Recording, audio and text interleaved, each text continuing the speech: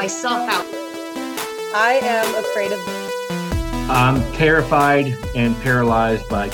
I am deathly afraid of... Welcome to the Sum of All Fears podcast with your host, me, Ryan Perrio.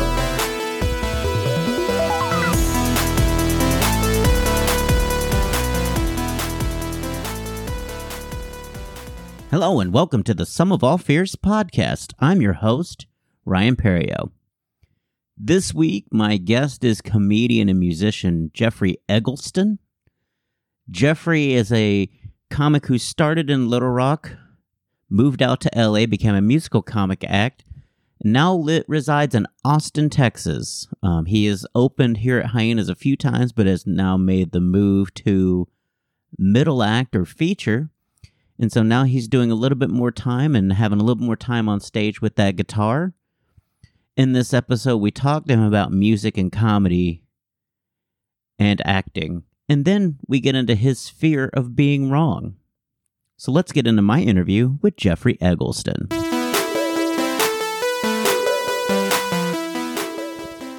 All right, my guest is comedian Geoffrey Eggleston. Geoffrey, how are you doing today? I'm good, man. Living the life, living the dream. Yeah, the dream has some reality during the days. It's kind of nice though. I mean, it's not always a good dream. Yes, I should specify, but it is a dream.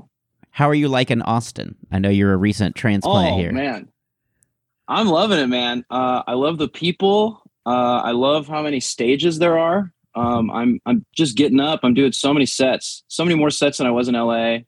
I'm getting to get on the road because there's so many places close to Austin. I was just in San Antonio at the Blind Tiger last night. So yeah, I get to do Hyenas. Like I'm loving it. I'm loving Texas. Oh, I'm glad you're loving it. So did you start comedy in LA?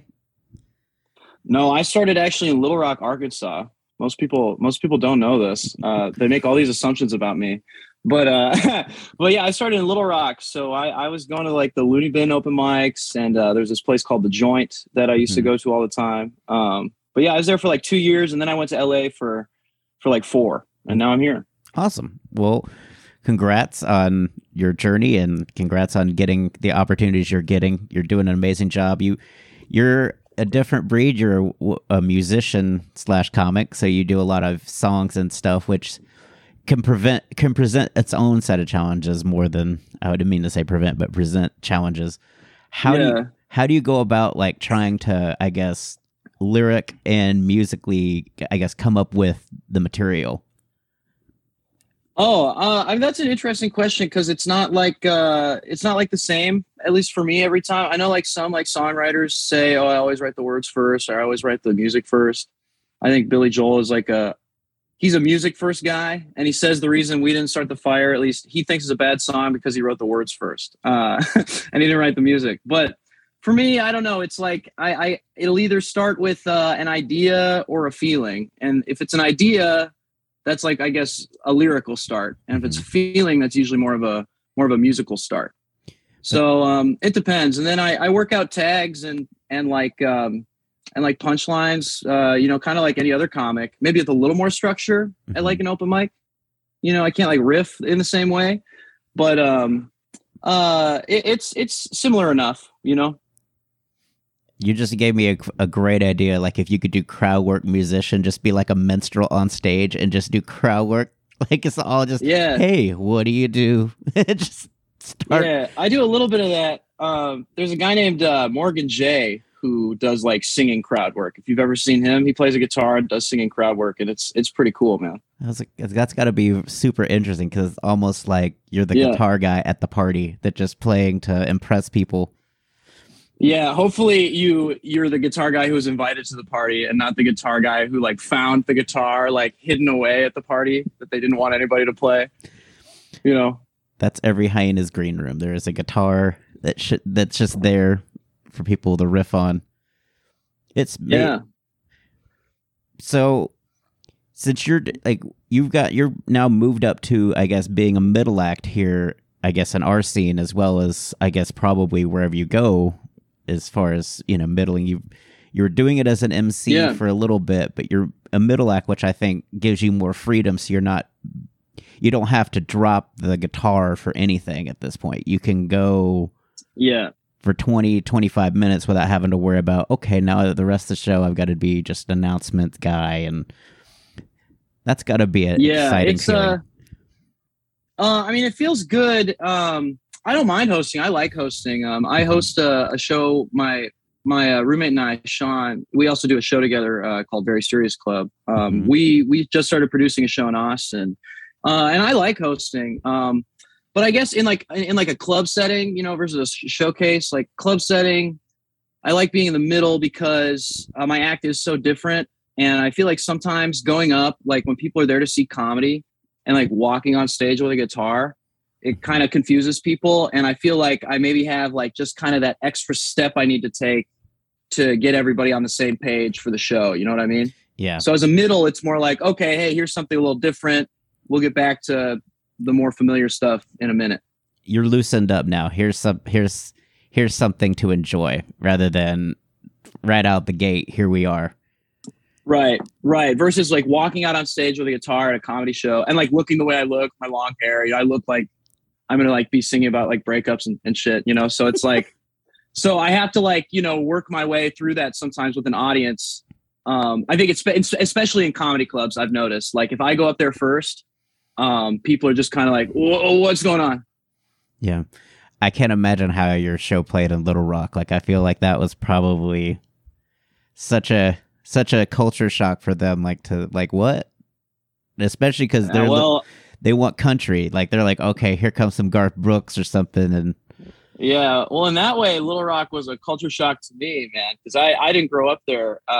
I just moved there after. I used to be an actor. I worked at a children's theater there for a couple of years. So that's how I ended up there. But I grew up in South Dakota. So moving to the South was a huge culture shock for me, man. Like, people were, I don't know what it is. I mean, Southern hospitality, like you hear a lot about that, like when you're not from here, but it's so real. It's actually crazy. Like the first time I went over to somebody's house, how like almost like aggressively nice they were. Like, no, you have the last piece of pizza. Mm-hmm. No, that's for you. You're the guest. So, I don't know. I like it. I prefer it. I'm glad I'm back. We're glad to have you.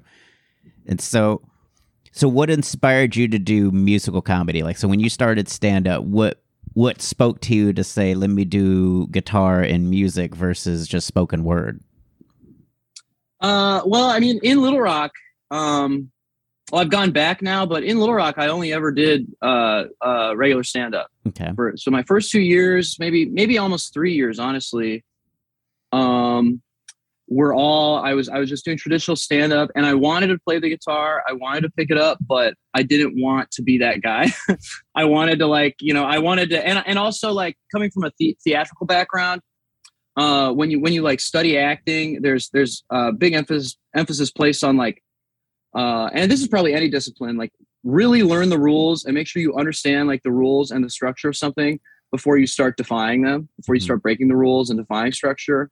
So I was very conscious of that, and I stopped myself from playing the guitar for years. And then when I moved to LA, and started doing shows and these open mics and stuff, I just kind of noticed there were a lot of like guys like me, just straight white dudes from the Midwest talking about their dicks. So I was like, what can I do? What do I have that these people don't have? And I was like, well, I've been singing my whole life. I've been making music my whole life, and that's finally when I was like, okay, I have to stand out. I have to do something to stand out. To stand out of this crowd. And then when I picked the guitar up and started writing, the first two songs I wrote they just crushed, dude. They were just killers like right away. And so I was like, there's something to this. And now it's all I do. I just write the funny songs. That's awesome. So when did you start in music? So what got you into music?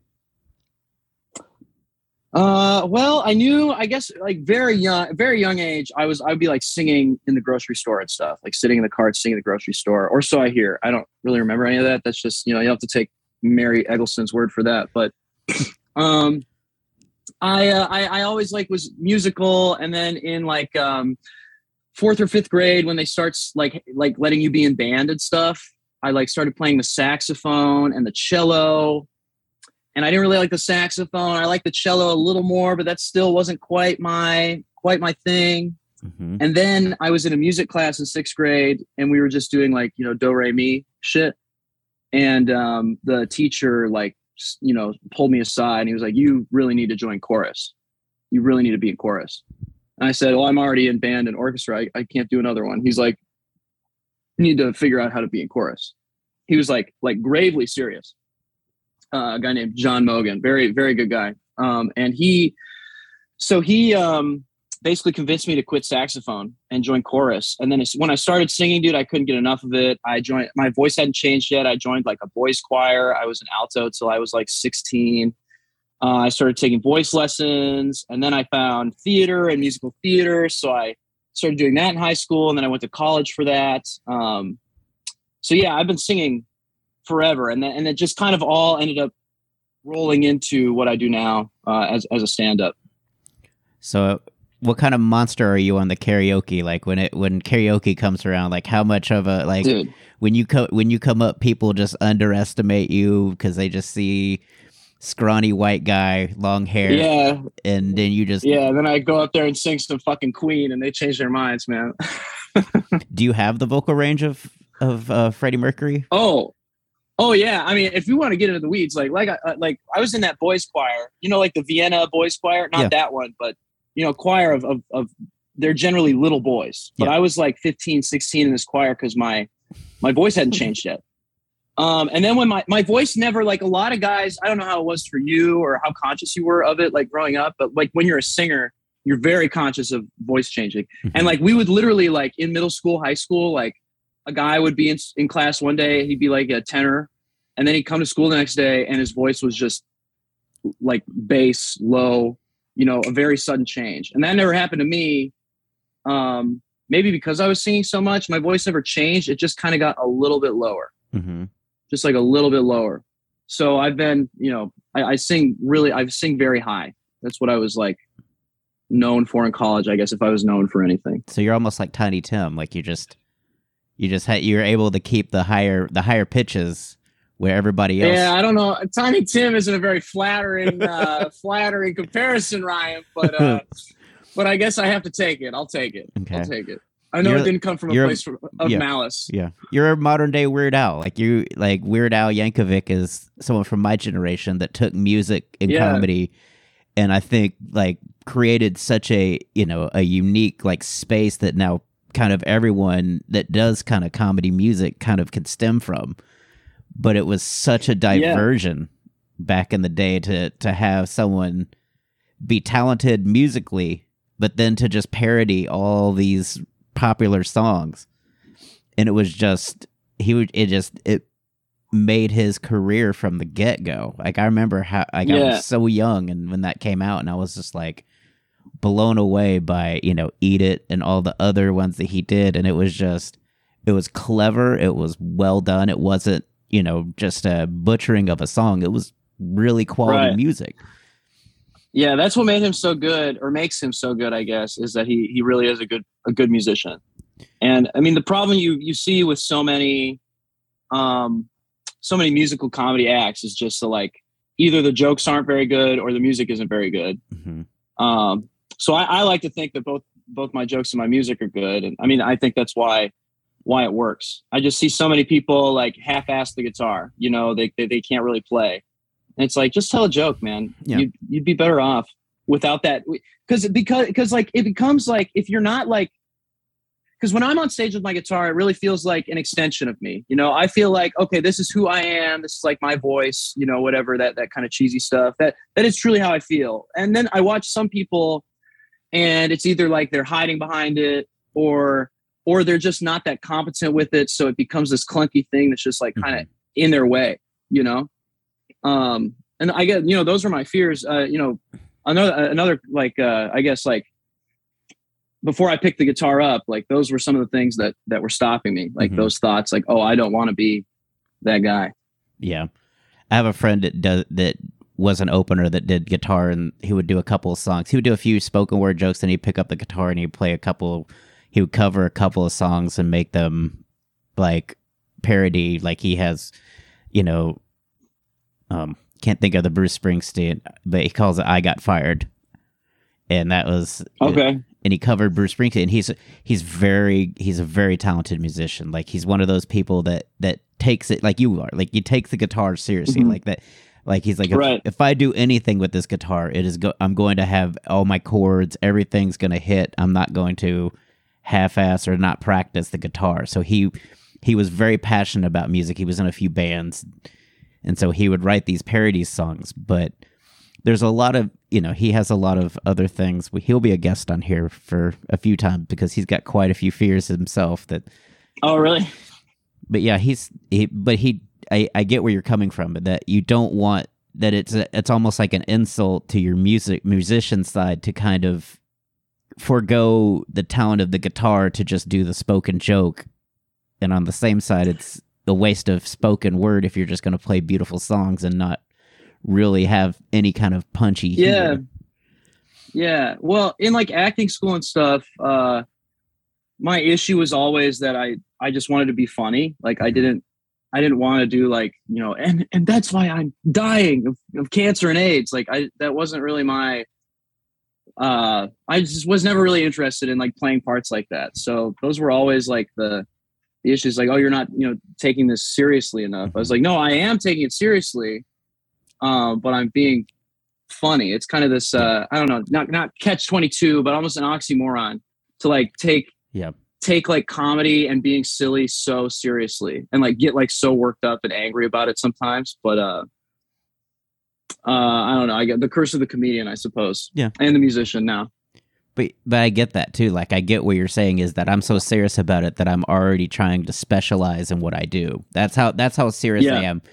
In that some people want to try to portray feelings that they normally wouldn't be able to do on a daily. I see the challenge of that, like the drama and things like that, where you're playing an alternative lifestyle or something else, and you're trying to bring justice to that by trying to put yourself in that space. And I'm sure as an actor, that's got to be a fun challenge to try to mimic and portray those feelings without being over the top or not authentic. And so I can see some of that ability and the passion in there. And it's just, I see where you're coming from though too, is that, hey, I am taking this seriously because I'm eliminating the things I don't want to do.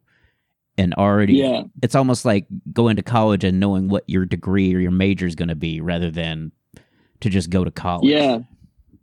Yeah, I think I was always fated to be a comedian. I kind of always knew that acting wasn't quite it. Like I knew that I wanted to be funny, and like acting was like the avenue to be funny in, but like in South Dakota, like you can't act. Good luck doing stand up.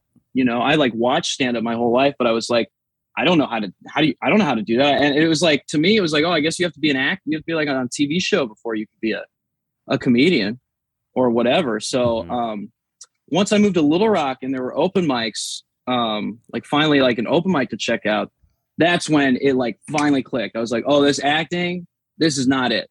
This is not it. It was like pretty much the first open mic. It was like I was injected with jet fuel. I was like, oh, this is what I've been chasing. Yeah. And I just gave that acting stuff up, dude. Very accurate description. I've never heard it that way, but that's, I call it like it's the high that I'll always chase. Like I want the feeling on my first time, but with the education of all the things that I've learned. And it's something that I probably will never be able to achieve, but I'll get close to it. Like I'll brush that high feeling of the first time, but I don't think I'll ever have I'm still up at 2 a.m. after my first open mic saying, oh my God, I can't believe I just did this.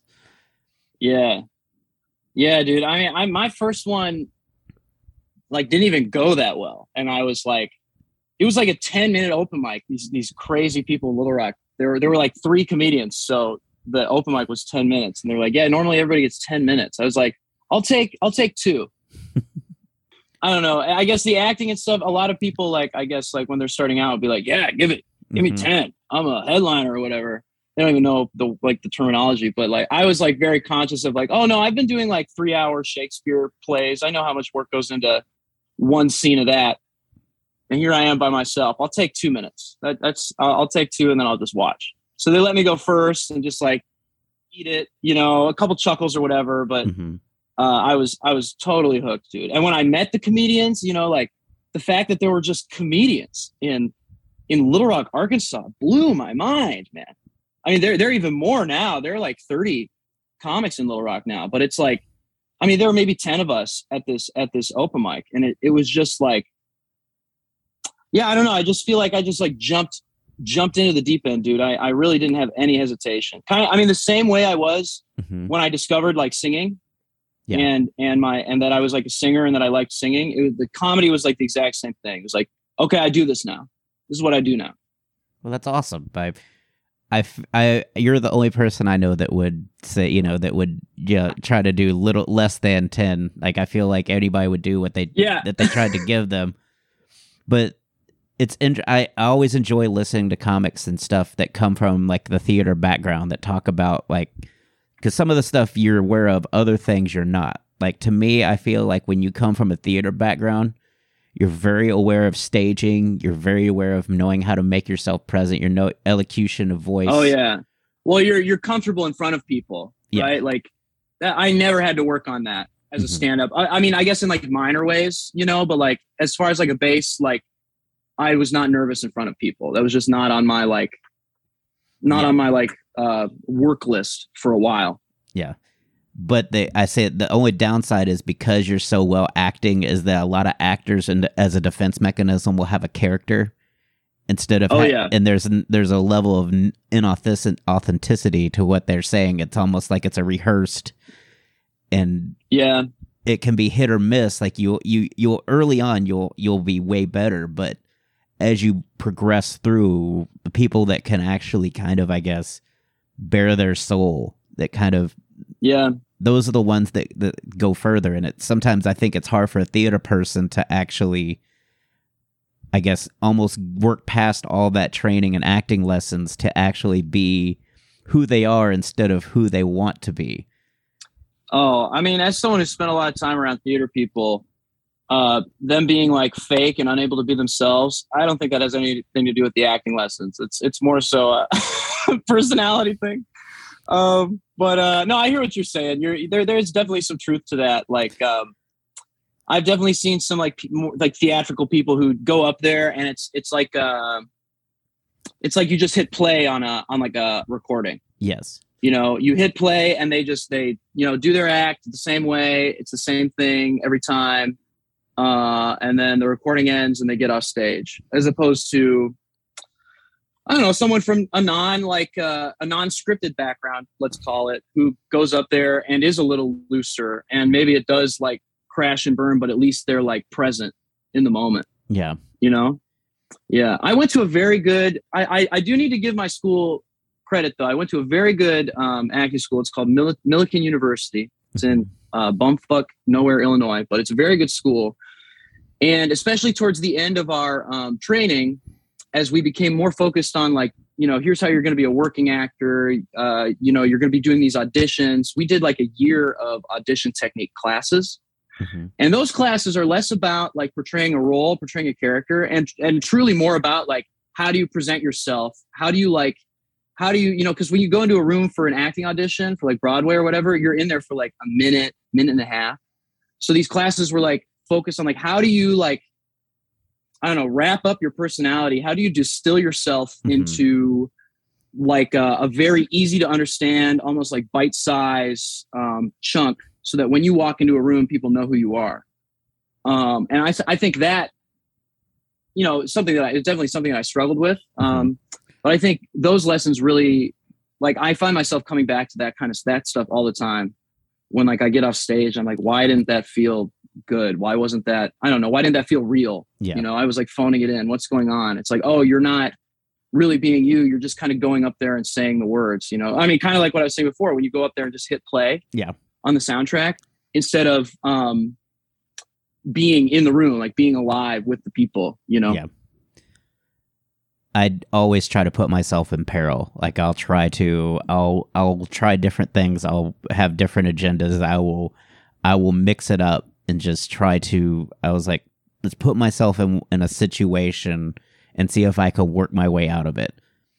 Like I've tried. Yeah, I like that. I like to do different sets. Like I don't write everything out. I do a main idea and then I just kind of form the joke around it so that each time it's a little different.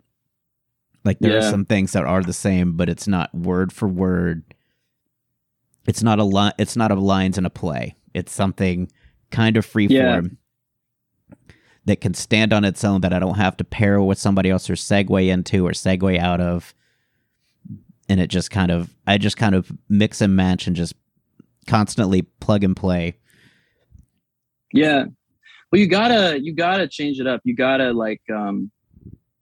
make yourself uncomfortable. Mm-hmm. And like, I don't know whether that means like you said, like putting yourself in peril, like basically like handicapping yourself or something before you get on stage. Like, oh, I'm not going to let myself say, or, tonight, or it's as big, or it's like, okay, I'm going to go to this room where I fucking eat shit every week and I'm going to keep going because, it's like I'm uncomfortable. And if when you start to get comfortable is when your act dies, I think.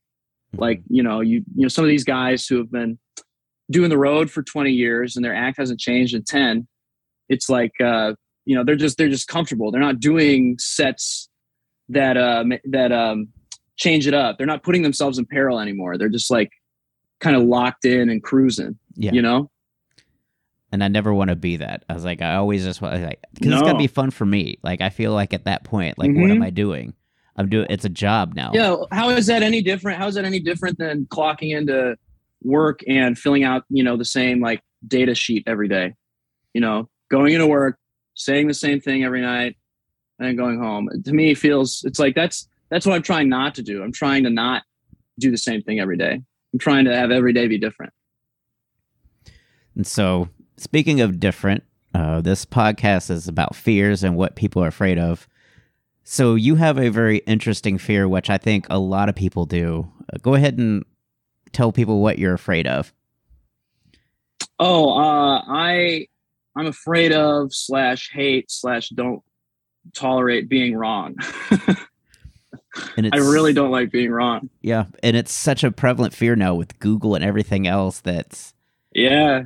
Oh, Google's bad for me, man. I look shit. I'll be like hanging out with friends and say something like, I don't think that's right. I'm like, oh, I'll show you. You already fact checked it before you even say it. Oh, I'm a fact dude. I was fact checking way before fucking Trump was in office. Okay, I've been fact checking my friends. That's awesome. I mean, even before smartphones or Google, like I've just always wanted to be right, dude. Okay.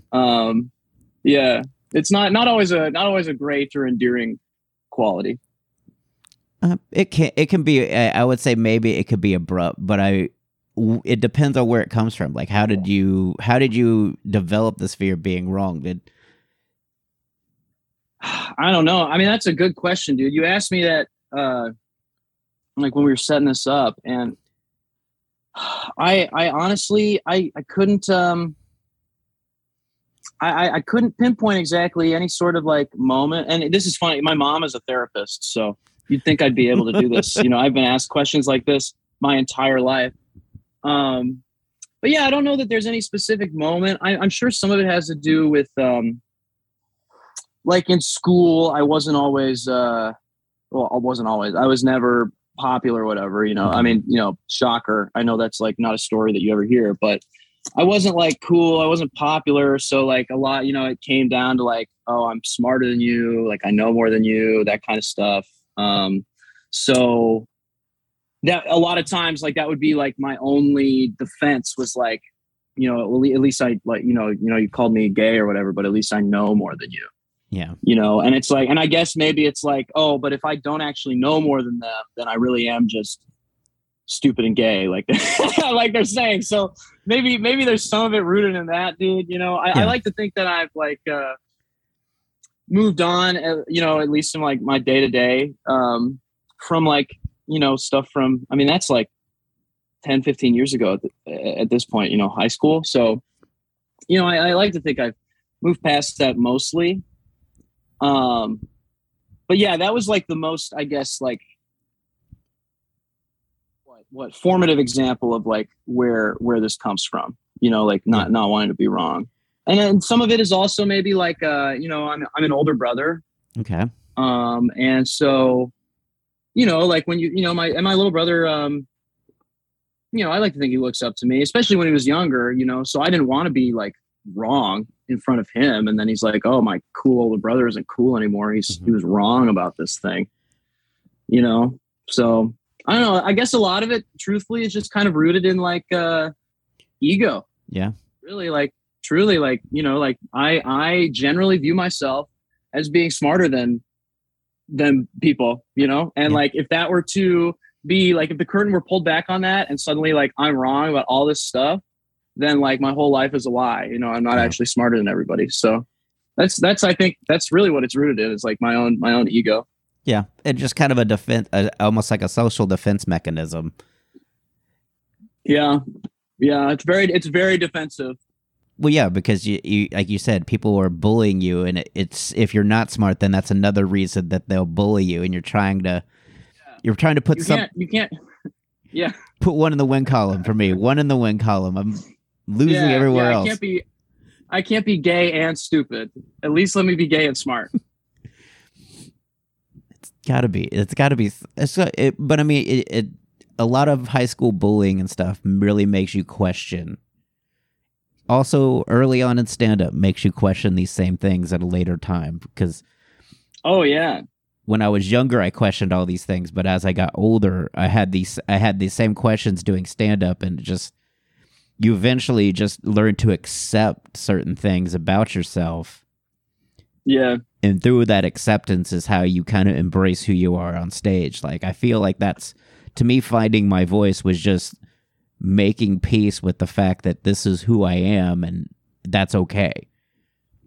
Yeah. And being able to joke about it. I feel the same way. Yeah, I feel the same way, man, especially, and I mean, it goes back to what, I think what we said, like, earlier about, like, not getting too comfortable. Like, you want to be questioning yourself this way, I think. You want to ask these questions. And, at a certain point, I have just kind of, accepted, like, it's definitely something that I check and work on, like, am conscious of. But, like, like, I've just kind of accepted that I got kind of a big head and that, I've accepted that I'm way smarter than everybody. And that was hard to do, to accept that I'm just, genius levels above everyone around me. But I managed to look inside myself and do that. Genius level, but doing stand-up. Genius level, but trying to pursue a career in genius brain, but not genius decisions. There you go. You're like, there you go. And I've accepted that, and I'm okay with my decisions. You're like the Wile E. Coyote of life. Dude, I wish. That dude's famous, dude. Yeah. People know Wile E. Coyote. They don't know Geoffrey. Certified genius. I'll fall off a couple cliffs, dude. I'll buy some sketchy products. I don't care, dude. Whatever it takes. Yeah, that's such a metaphor for comedy too. Like, you could be so intelligent and you'll just end up banging yourself against a wall repeatedly, where some guy does one dumb thing and he's off to the races. And I totally can relate. Like, those were my favorite cartoons as a kid, so I've definitely. Oh, dude, I watched all that stuff on like Cartoon Network. I don't know. They played all those old cartoons. Like, there was like a certain block, maybe it was like right after school. But yeah, I love that stuff. Like, more slapstick stuff. Like, I feel like cartoons, not to digress too much, but cartoons nowadays, I sound like a fucking old man, they're like less visual now. Like, kids' cartoons are like less about like the physical gags, and it's all just like the Looney Tunes revival. They're all just like talking and like making like clever jokes. I'm like, this isn't Looney Tunes. Looney Tunes is like head in the, frying pan in the back of the head, coyote running into a cliff that's painted like a tunnel. That's Looney Tunes. It's not like talking about your day, going on a trip to the Hoover Dam with Bugs Bunny. Like, kill yourself, dude. Don't quit wasting my time. You were not wrong about that. So there's one for you in the win column. Yeah, there we go. Another one in my win column. So how is that? How do you feel like that? Have you feel like you've gotten over it? You've kind of, I guess, made peace with it. I don't think we'll ever truly get over some of the things that that I guess you would call are hang-ups and things like that, like, you know. Yeah, for me, like hang-ups and like pet peeves and stuff, like I don't know. I go back and forth on this between like how much can I really change and how much is that just part of me, and how much can I just work on keeping it in check more so. Because like with me, like I mean, like out of defensiveness, like I did like early on develop this ego because in high school I was doing theater, I was doing like these creative activities, and so I don't know, like, is that always just going to be part of me, or can I like break that? And usually I just kind of end up in like, no, that's just, you know, that's just kind of who I am. I'll be conscious of it, but like, I'm way better than I used to be about it. And I'm sure I'll get better about like, you know, keeping myself in check. But ultimately it's like, no, that's just kind of going to be part of who I am, like forever, I think. And, yeah, I guess, you know, if people don't want to fucking deal with that, they don't have to, you know what I mean? I don't need to be friends with everybody. I don't need everybody to think that I'm like, the coolest, most amazing guy who's always like so quick to tell you when he's wrong, you know? I just don't need that. And I feel like my close friends, like they, you know, just like I understand things about them, like they understand things about me. So, you know, I think finding people who understand that, like, you have, like, everyone has flaws, and it's like finding people who are willing to or able to deal with yours or keep yours in check is important. So yeah, usually I just kind of land on, you know, I'll keep working on it. I'll keep like being aware of it, but I don't think like my ego, especially as a performer and as like I find more success in my career, I don't think that's going anywhere, you know? Yeah. Like I don't think my head is going to get smaller. Maybe I'll be able to keep it size relatively that it is now, but I don't think it's going to like shrink. Okay. But I could, you know, I could be proven wrong. Who knows? I could turn 60 and turn into a super chill dude, but it didn't happen to my dad, so I don't I don't think it'll happen to me. Well, as you get older, I just think you just realize certain things, like you're saying, like there's an acceptance level, and it's you stop getting worked up over certain things, because it's like the more things change, the more things stay the same. And so I feel like I'll talk to people, and it's like it's no sense getting worked over something you can't control. All you can control is yourself, and if you let this get to you, then that's just something either one, if somebody has something against you, can use, or you're validating somebody else that's trying to get to you that they got you. And it's like I'd never want to give somebody the satisfaction that they think they got to me. That's just how Sure, I feel that for sure. And so I always just try to keep a level head, and sometimes, you know, there's things that'll frustrate me in comedy and stuff, but I also was like, we're all going for the same thing. We can't have every single opportunity. So everybody's going to have some. And so it's, you know, everybody's done the work, you know, that they've tried to do. And it's just, some people just get so caught up looking at what other people are getting. And it's like, but how are you, you know, that's no fun for me. I'd rather work on me and see how I can get better. Yeah, dude. I mean, that's another thing I gotta fucking remind myself of all the time, is like, stop looking at other people. You know, I mean, it's so easy, especially when they're like your friends or your enemies. I mean, those are like, you know, the two most charged. It's like, oh, my friend is getting that, why am I not? Or, oh, my enemy is getting that, why am I not? You know, you can have some of those same feelings. It's very strange. Well, and it's okay to have them, but it's not okay to, I would say, dwell on them. It's okay. It's okay.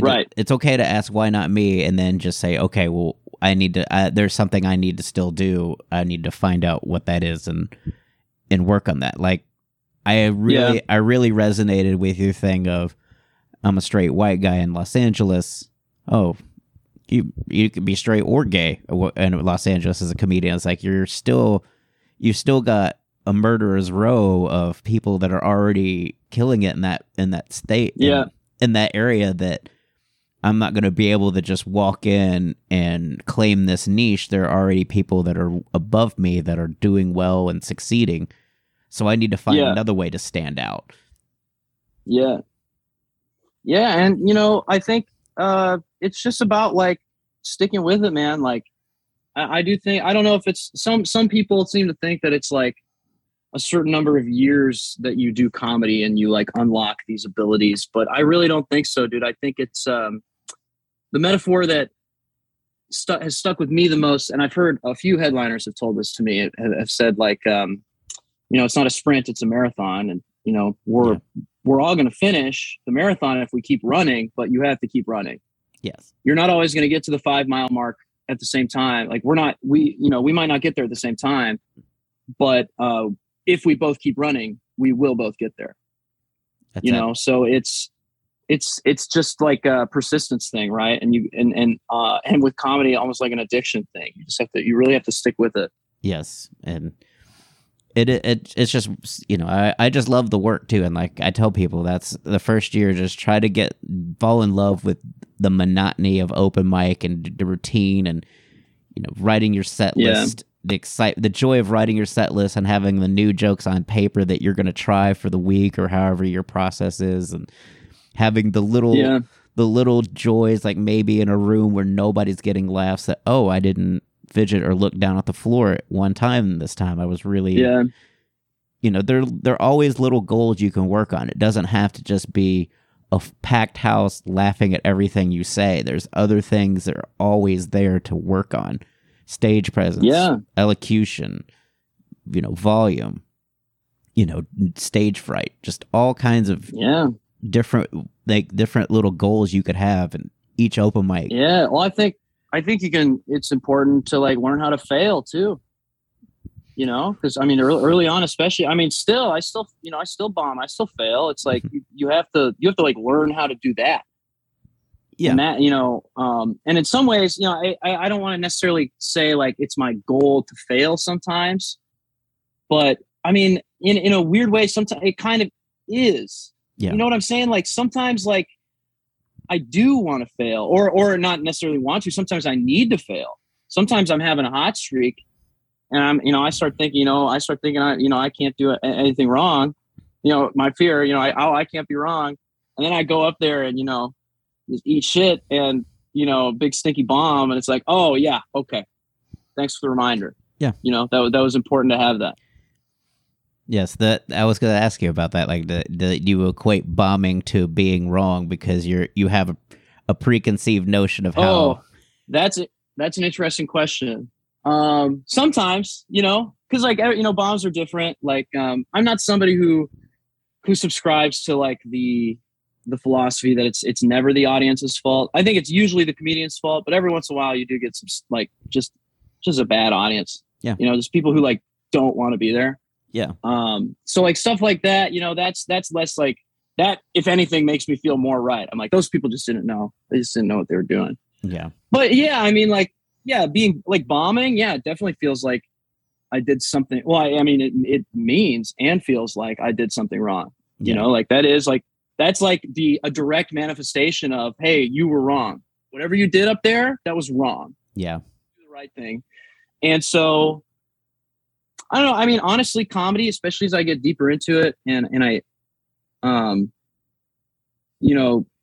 get better. Honestly, I mean, really, it just helps me with that kind of stuff, with like ego checking. It's actually, I mean, versus theater for sure. Like, the cycle is nice. I feel like, you like rise for a while, you're like killing it for a while, and then you take a hit. Just inevitably, you're going to take some sort of hit. Even when you're big and famous, like, in some respect, you're going to take some sort of hit and get knocked down a peg. And I mean, for someone like me with like my issues, like that's super important. Yeah. It's super important for me to fail. I agree. I think it's important for everyone to fail. That's why it's like I prescribe to something that if you're really struggling with your confidence and stuff, go up last at open mics, because that is the best way to work on your confidence. Just to sit there in an empty room. Yeah. And just kind of work it out and not have to worry about everything that's happening. You don't have to worry about getting laughs or anything. You're just going up there and saying it over and over. I felt like that was what really, I guess, took me from a good writer and not good performer to a good writer and a good performer And then from there, it just evolved because I'm not shakeable. You can't shake me if I'm in a full room when there's silence, because anybody that just goes up in a full showroom and then nothing happens when they were expecting a laugh, they're shook. And now they're all of a sudden, they start to backpedal and try to roll out some other material and stuff that they weren't planning to do to try to get back on track. And then it just snowballs. Yeah. You put on this, you put on this aura that you're nervous and scared, and all of a sudden now the audience is going to reflect that. They're nervous and scared because the person they're looking to lead them is now shaken. And so it's it just that's an interesting way to put it, the person to lead them, because like when you have a microphone on a stage, like kind of like it's like the way people are conditioned. You do have some of the same like powers that like a preacher would have, or like a pastor would have, you know, like at least for a little bit. Yes. Like people are listening to you, and you do kind of have that control of them. So if you know, if you go up there and it's quiet and you're like chill with it, like I've been here before, the audience they might not even notice it. Yeah. You know, whereas if last night I saw people saying, "Oh, you didn't like that one?" Yeah. "Oh, was that too blank for you?" It's like, no, dude, it just wasn't funny. And you're revealing your practice habits to the comedians in the back right now. Yeah. Well, I thank you for doing this, Geoffrey. This has been an awesome conversation. So you got some... Oh, my pleasure, man. This should come out before your shows. So when are you going to be featuring at Hyenas? Oh, I'm going to be featuring at Hyenas Fort Worth. Let me look at my calendar. I think I know the dates off the top of my head, but I don't want to confuse anybody. December 2nd through 4th. Okay. And then I'll also be back featuring on December 9th. So I got four days of awesome. raucous laughs at Hyenas coming up. I'm trying to think if that's Jenny Zagrino or Ben Glebe on the Fort Worth calendar. I think Ben is at Dallas. Okay, so it's probably Jenny then.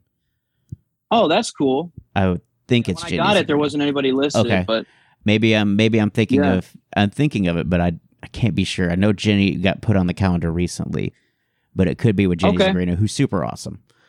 That'd be tight. We could be wrong. And then I also have a... Oh, go ahead. As if we are wrong, I'll correct it in the preamble and post-amble of who is actually going to be there. Yeah. Edit. I'll just dub it in. Yeah.